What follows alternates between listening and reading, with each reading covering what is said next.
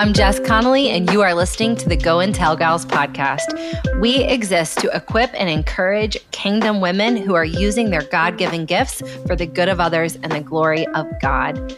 If you are a mom, a student, an artist, a doctor, we are hoping that this episode will leave you encouraged and ready to run. We're so glad you're here. Let's go. Hey friends, Jess here. Listen, today's episode of the Go and Tell Gals podcast is going to be a little bit different. This episode will air on Thursday of Holy Week. It's the week that we, as a collective community of Christians, really pay a lot of attention to the resurrection, to the work of Jesus that he did on the cross and raising from the dead, coming to bring our healing and salvation and redemption and renewal in hand. And so rather than an interview or a coaching session, we just wanted to talk a little bit about the women of the resurrection. Now, here's the deal. Jesus is the hero of the resurrection story. There's no doubt about it. Jesus is the one that gave his body and his blood on our behalf for our sin, that we might be united with God, that we might be a part of the family of God, that we might be absolved from our sin, that we might experience freedom, that we might experience healing, that we might know resurrection for eternity. So he is the hero. He is the focal point of the story. But here at Go and Tell Gals, we feel partial to the women of the resurrection. And by that, I mean some of the real historical women who played important roles during that week. And one reason this is so important to us, and we like to pay attention to the women of the resurrection, is because it's where we get the name for our organization, Go and Tell Gals.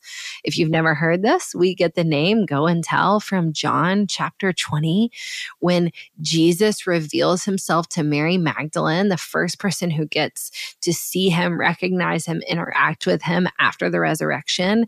And he tells her, go and tell. He sends her off on this beautiful mission to testify to what he has done. And we live unto that same calling today, that we believe Jesus is looking at each of us, commissioning us to go and tell. So I pray in the name of Jesus that you've got time this week to reflect on the hero of our story and what he is doing in your life and what he did in your life thousands of years ago. But I want to just pay attention to a few quick things that we notice the women of the resurrection doing.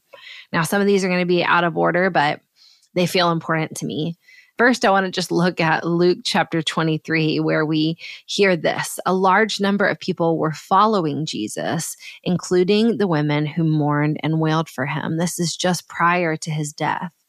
And I want to say one thing that we see the women of the resurrection doing right here is feeling. We see them, it says mourning and wailing. And so I don't know if you need the reminder that your emotions are an important part of how you interact with God and his story and the big picture of what he's doing. And I love that these women are expressing what is heartbreaking, because it is in fact heartbreaking. And actually, Jesus goes on to tell them in Luke 23, don't mourn for me, but mourn for these other things. Mourn that this is all, so heavy. You should read it in context and pay attention to what he's saying there. But he doesn't say don't mourn. He doesn't say, hey, no big deal. Don't worry about it. I'm gonna raise from the dead in 3 days. We follow a father and we have a friend and savior, Jesus, who actually makes space for our emotion. And so I want to encourage you that feeling is an important part of interacting with Jesus, and feeling and it is an important part of resurrection. Next, in John chapter 19, again, near the death of Jesus, we see this beautiful story about Mary, the mother of Jesus. And it says, near the cross of Jesus stood his mother's sister, Mary, the wife of Clopas, and Mary Magdalene. When Jesus saw his mother there and the disciple whom he loved standing nearby, he said to her, "Woman, here is your son." And to the disciple, "Here is your mother." From that time on, this disciple took her into his home. Hey gals, we have a quick question for you. What would it take to make a lasting change in your life? To finally shift your habits and set goals that matter?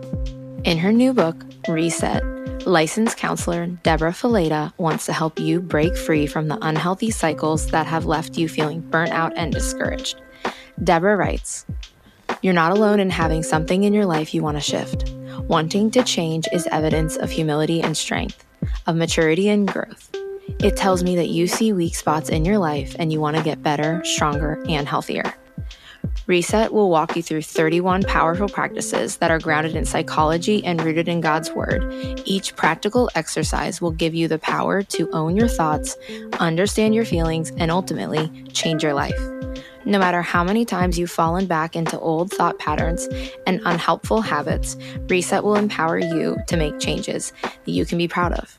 You can find Reset by Deborah Fileta linked below in our show notes on Amazon or from your favorite bookseller. Now, back to our episode. We actually know this is John writing it. One of my favorite things about John is that he always calls himself the disciple whom Jesus loved because he was so secure in his relationship with him. But I love that we see Jesus right before his death establishing relationship and communion within humans. And so I would say right here, not only do we see the women huddled together, probably providing comfort and peace and safety and security for one another, but also we see Jesus uniting John and his mother and saying, this relationship matters. This is important. Take care of each other. And so one thing we see the women of the resurrection doing is communing together, letting their relationships be important and be tantamount on such a momentous occasion.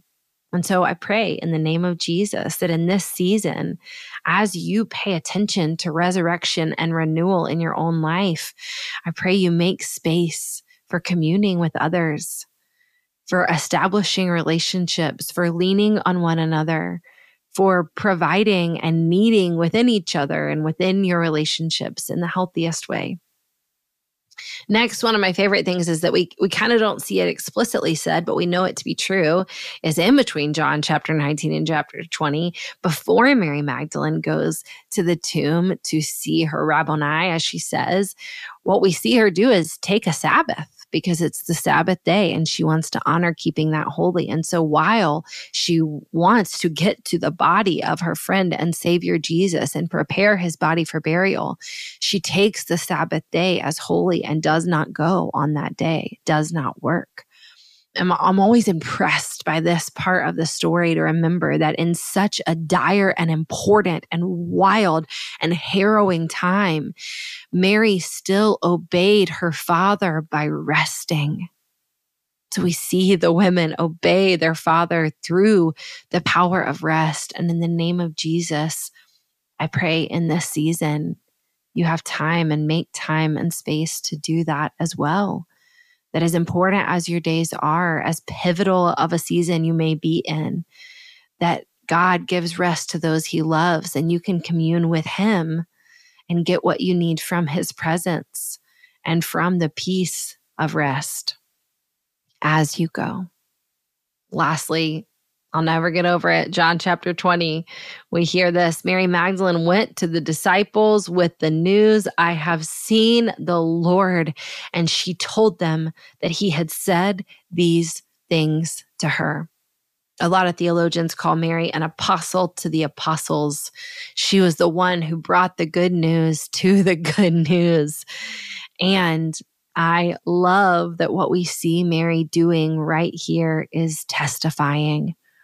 And so this is your invitation, if you need one, to testify to what God has done and is doing in your life. Just like Mary had the proximity to Jesus, the closeness in relationship, and also the physical closeness to see what was happening. I want to encourage you to take advantage of the proximity that you have to Jesus. You don't have to get closer to him. He has come all the way for you, but we get to agree and take advantage of the proximity we have to him, to obey him, to listen to him, to pay attention to him, to watch his hand, to watch his character, to watch his eyes, to see where he's moving and what he's doing, and to testify to anyone who will listen about what we see.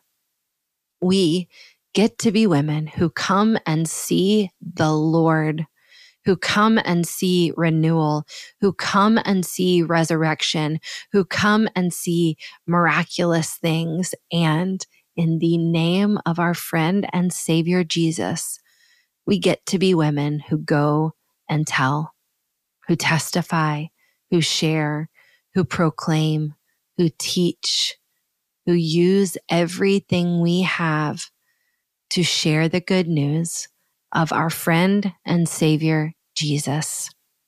And so I pray you find yourself able to access some of these incredible roles that we see the women of the resurrection fulfilling.